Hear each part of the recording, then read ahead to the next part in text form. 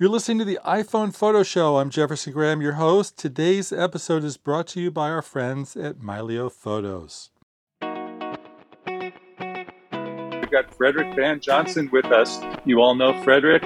He is the host of This Week in Photo, otherwise known as TWIP, and he has an iPhone. He uses the iPhone. We're going to talk to him about iPhone photography and all sorts of other good stuff because he usually asks the questions. So today the table is being turned.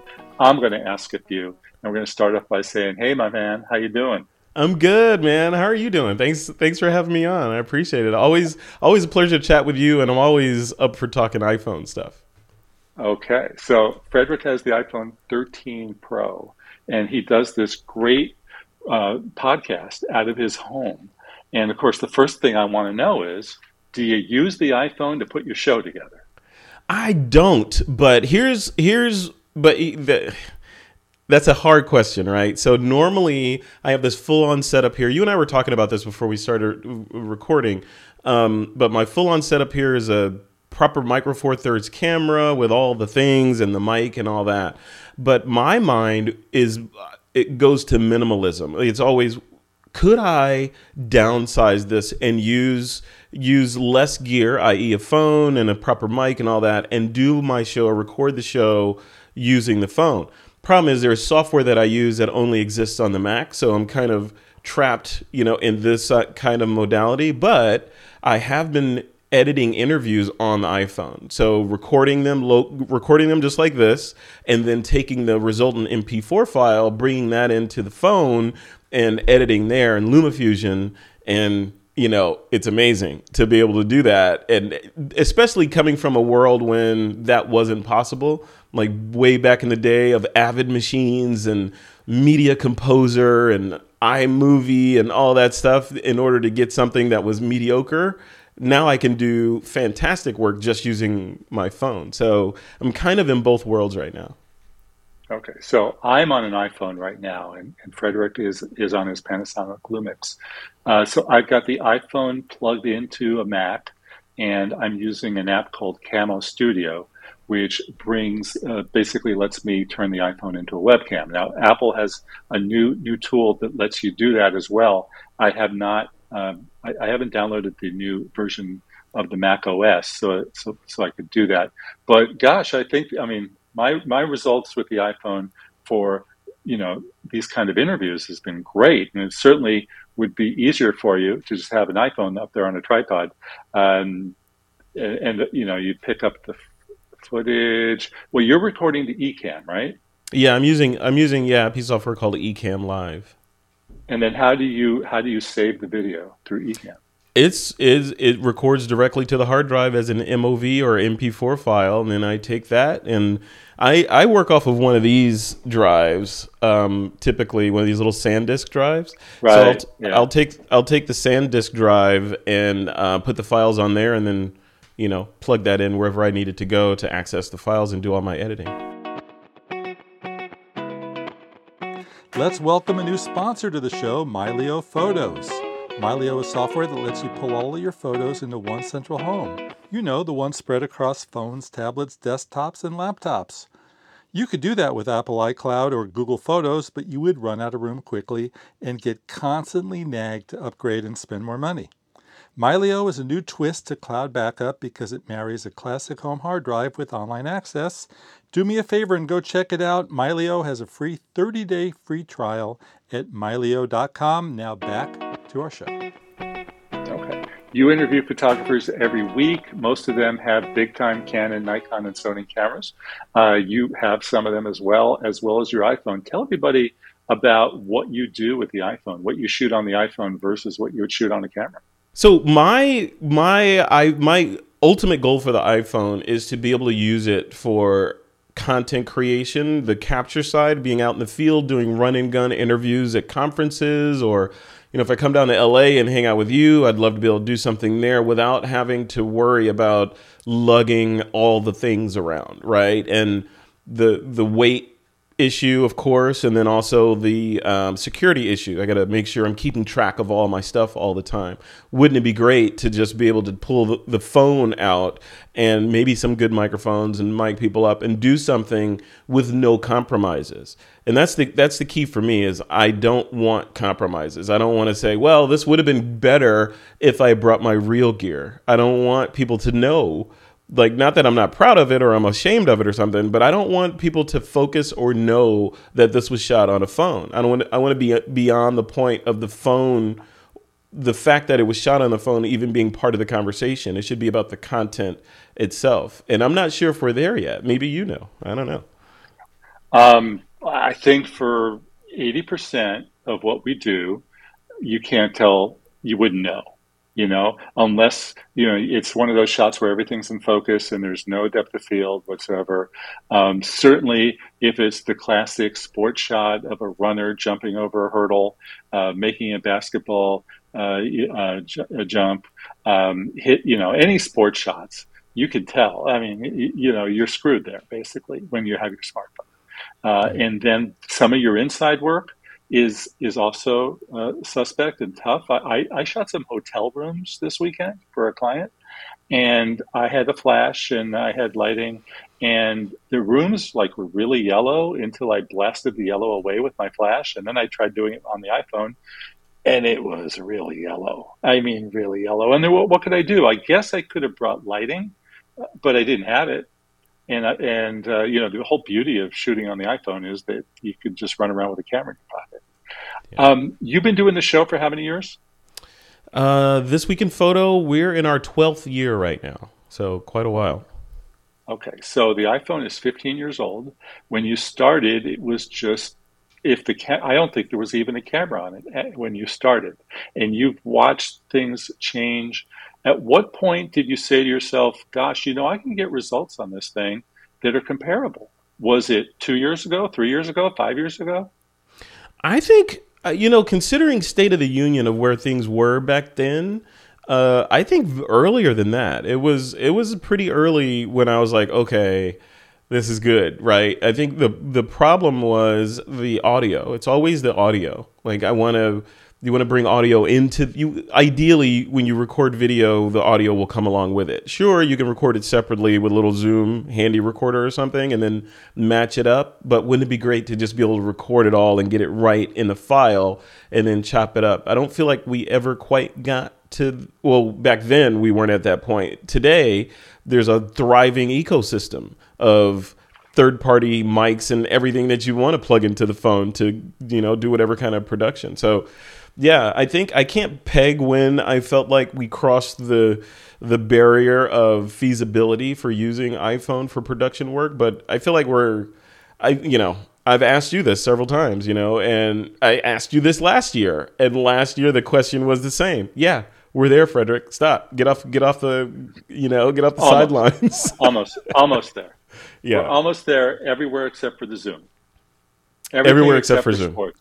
Yeah. For sports, indoor, serious indoor, sports and indoor. Aside from that, you're in like travel photography, what I do, no problem. I have no problem whatsoever until it gets really dark. And then when you're looking on the screen, you say, hey, that looks pretty good. I shot some stuff last week at 5:30 in the morning just because I'm a nut and I like to get up early. But it looked great on the screen. And then when I imported it into the Mac, it didn't look as great as it did. So that's one of the big things that I think when people are looking on their phones, they think, hey, this is wonderful. But then when they blow it up, that could be a different story. Yeah. I wonder, one of the things I wonder is, when you're in a production environment or you're shooting client work, for example, sure, the phone can be capable, and it can do all the things we need it to do. But then there's a theater aspect that enters into it. If you're shooting work and clients are around and you're shooting work on a phone that's either the same as or inferior to the one that they have, does that factor in? Even if the ending result is going to be amazing, does the theater of it enter into the equation at all? I don't know. Okay, so they hand you $1,000 to do a photo for them, right? And you waltz in with an iPhone in your pocket. It's not going to go well. It's just, versus, I used to drag all this gear and they said, why are you doing it? And I said, because it puts a smile on their face when you sit there and drag all the stuff in there. And they say, oh, he must be serious, right? Yeah, yeah. Unless you have the Now, name, right? If you're Annie Leibovitz or somebody like that and you walk in, you're like, hey, I'm shooting with iPhones now, then everybody's going to start shooting with iPhones because Annie's shooting with an iPhone, right? So, yeah, I could definitely do better iPhone work than my client can, right. but it's still the same phone. I've always said you treat the dang iPhone like you would your Sony, like a professional camera, and you're going to get professional results. It's just how you look at it. Don't take a picture of somebody standing in front of a window because it ain't going to look good, right? Yeah. Yeah. I think part of that is just we were always told when we were growing up to specialize, right? Jack of all trades, master of none. Remember that? And now we've got these phones that are literally the jacks of all trades. They can do a lot of good things amazingly. So how can the camera possibly be amazing, right? So I don't know. I think that's the stigma that goes along with these portable devices. Like the stigma is, yeah, it can't be great because it's just a phone. Its main job is to make phone calls, not take photos. When Right. that at some point that hit the point of inflection and shifted to the phone is just an app on this supercomputer you have in your pocket, right? Yeah. Well, the good news is that there are so many features on the camera. Most people have no idea, and it's people like you and me that has to show it to them, and the clients have no idea. Yeah. I mean, I can't tell you how many times I've put the phone, held it in front of people's face, and say, "There's 3 lenses on the back. Do you know what they are?" And they look at me with a blank stare. They have no idea. Yeah. So crazy. Yeah. Tell everybody about your show. Yeah, thank you. So This Week in Photo is a podcast that's basically about what the title says. The truth is in the title. It's about what happened this week in photo, loosely. And I have great guests on there weekly. You were a guest on one of the most recent shows, and we were talking about this stuff, iPhone photography and all that, and the iPhone 14 Pro and Pro Max specifically. But that's what the show is. The show's been around for a decade plus, and I've interviewed pretty much a who's who in the photography/creative industries, from CEOs to beginning photographers to accomplished famous photographers, about everything under the sun, from cameras. Hey, there's a new Nikon out. Let's talk about that. So I'll bring someone on from Nikon to talk about it, and someone that actually uses the gear to talk about it in a more pragmatic fashion. And then, we even talk about things that are controversial in photography, like how come I can't bring my tripod to a location and set up, but I can bring a smaller camera or a small camera and get away with it, things like that. Or how come I can't, what are the legalities around taking photos of people in public? So those sorts of things we tackle on the show. So the This Week in Photo entity is it's kind of a tripod. So it's a podcast as one leg. One leg is education in the photography school, and then the third leg is community. We've got a vibrant private community where folks can come and just sort of hang out and shoot the breeze with like-minded people that also love photography. It's kind of like the airport lounge, remember Virgin, like the Virgin Airport Lounge of photography communities. Sure, you can go hang out at the gate with the unwashed masses, but behind this big red door is amazingness that you could come hang out and get a back rub and all that. So that's the metaphor for TWIP. And mostly I just love doing it. It's kind of it's like my therapy. Well, it's funny because you were a marketing guy. You worked at Drobo, and you worked at Adobe, and you worked at Apple, and you were a marketing guy, and then you just morphed into the second act. How did that happen? Yeah. It's I would argue that once a marketing guy, always a marketing guy. So I'm still a marketing guy. I just have more rings on my tree now. In the same tree, just with more rings. I've seen more forest fires. But yeah, that's a really good question. So the morph wasn't necessarily a morph. It was more of an evolution. And as things change, as my desires change of things that I like doing, as the capabilities and the tools that we have available to us morph and change and get better and better, and the industry morphs, so did This Week in Photo. So This Week in Photo started as audio only, and then Google launched Google Hangouts, and it made sense to, hey, let's try this video thing out. It looks pretty easy. We can just get everybody in a room, and we can record the show that way. And then YouTube started with the live streaming stuff, and now podcasting tools are mature, like Ecamm and all these things. So over time, it's kind of like a bonsai tree, you just kind of snip away at it to get to that idealized version of your dream, right? And I'm still kind of moving in that direction as what is the ultimate form of TWIP. I may not ever see it, but I'm always striving to get to what the ultimate form of the show is. And that manifests as, okay, maybe I need an M1 computer now so that I can edit faster. Or, hey, this iPhone thing is getting there. Maybe I should start leaning into that and doing more content with that versus quote unquote proper cameras and see how that goes. So yeah, and that's why I say it's more of my, I wouldn't say TWIP is a hobby, but it's a passion. So it's not something I look at and say, oh, crap, I got to go do this thing again. Let me get this out of the way so I can go do the thing I really love doing, right? It's the thing I really love doing. So I mean, you can sympathize with that, right? You've been doing this stuff longer than I have, pretty much.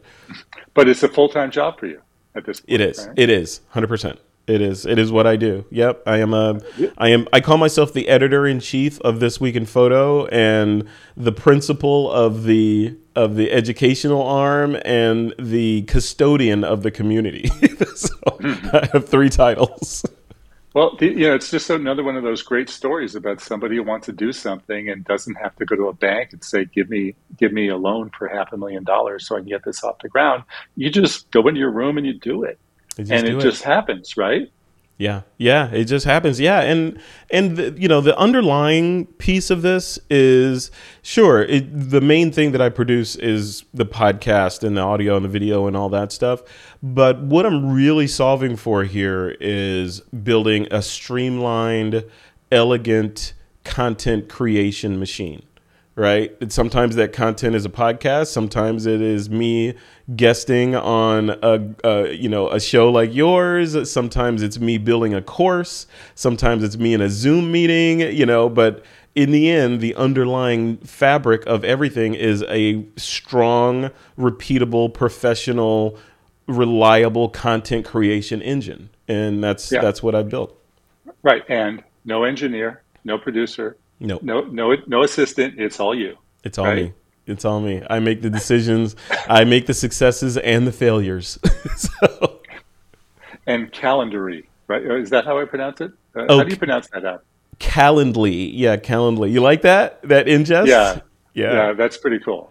Yeah. If you want to reach Frederick, that's how to do it. You just you just select a slot. That's right? Yeah. But you got to have the secret URL in order to do that. Oh. Let's go back to the iPhone for a minute. Sure. Are you into any of the photo apps, or do you use the native ones? You know what? I tend to use, lately I've been experimenting more with Lightroom CC on the phone, so the mobile version. But I also use Snapseed. Snapseed seems to be my go-to on the phone for some reason, just because I know there are probably more powerful apps on the phone, but Snapseed seems to work good enough, right? And it's free. But then also Affinity Photo. I think Affinity Photos, that's rock solid and ridiculously underpriced. So those 3 are kind of my go-tos on the phone for, like, quote, serious editing work on the phone. I don't tend to use any of those kind of kitschy, fun, stickery apps or anything like that. I just kind of stick to those couple and do what I need to do in those and get out. Let me give you my Lightroom and Snapseed story. So, as you know, I live near the beach, and I was taking a walk yesterday morning, and it started to drizzle. And that was interesting. And then I turned my head towards the water, and I saw a giant rainbow. And I said, wow, hey, this is amazing. And I started snapping away, as worried that the rainbow was going to go away. So I was trying to get as many good photos as possible in a short period of time.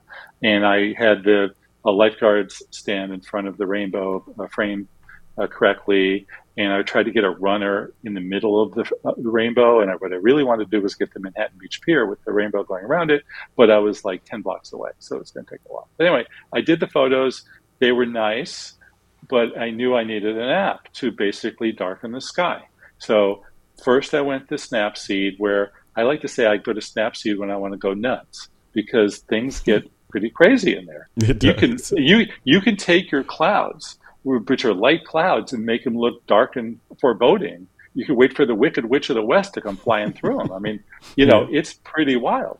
And so I did that, and it looked insane, and that was cool. But then I said, well, maybe I'll go to Lightroom and just do normal editing. And so I opened it up in Lightroom, and then if you pay for Creative Cloud, you get the pro features in the app, which is masking. Masking is wonderful. You click a button and it says mask the sky. You mask the sky and you take the exposure down a little bit. And then you go to the dehaze button and you bring out more of the clouds without going berserk. And then you go back to select subject, which in this case was the lifeguard stand. So I did that, and I lightened the lifeguard stand, got a beautiful shot. I mean, people were going crazy on Facebook. And so I owe it all to Lightroom. I mean, the Lightroom did such a great job. And it was, how long did it take me? 30 seconds, if that.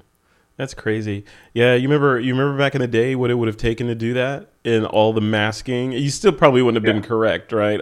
All the meticulous masking around the palm trees and all this stuff to get a realistic sky in there. And now on a mobile device, you can just click and make changes. That blows me away. As someone who grew up in the darkroom, that blows me away. Yeah, me too. Yes. I don't think I masked. I dodged and burned when I was in the darkroom. I did a little masking, but it was, you'd have to make a print and then literally cut out what you want to mask and lay that on top of the paper and then make your exposure. So it was literal masking, like physical atom-based masking. So it wasn't I was like, really, I took a picture of my grandfather and I took a picture of a drive-in movie theater. And I was so happy with myself because I then put him on the movie theater screen. I thought that was pretty cool. There you go. You know how long that would take to do in Photoshop now? Yeah. 2 seconds. 2 seconds at that. Yep. Anyway, Frederick, I know you have to go back to TWIP land, so tell everybody how to find the various things that you do. You can find me at thisweekinphoto.com. All roads lead there. Thisweekinphoto.com. That is my Rome. Or you can, this hasn't launched yet, but it will be launching within the next, let's say, month and a half, 6 weeks or so. My personal site at frederickvan.com, which if you go there now, is just a cute, coming soon page, but watch that space because some pretty interesting things will be rolling out. Kind of the next evolution of Frederick will start taking place over there. So exciting times. All right. JeffersonGraham.net is my website. It's hosted by our friends at SmugMug, and I've got thousands and thousands of pictures on there, including the double rainbow. So go check that out. Look for me on Twitter where I'm at Jefferson Graham. I want to thank Frederick for checking in with us. Thank you. Also remind everyone to check out our iPhonePhotoTeam.com website where we have lots of great iPhone photos. And we'll be back with the show next week.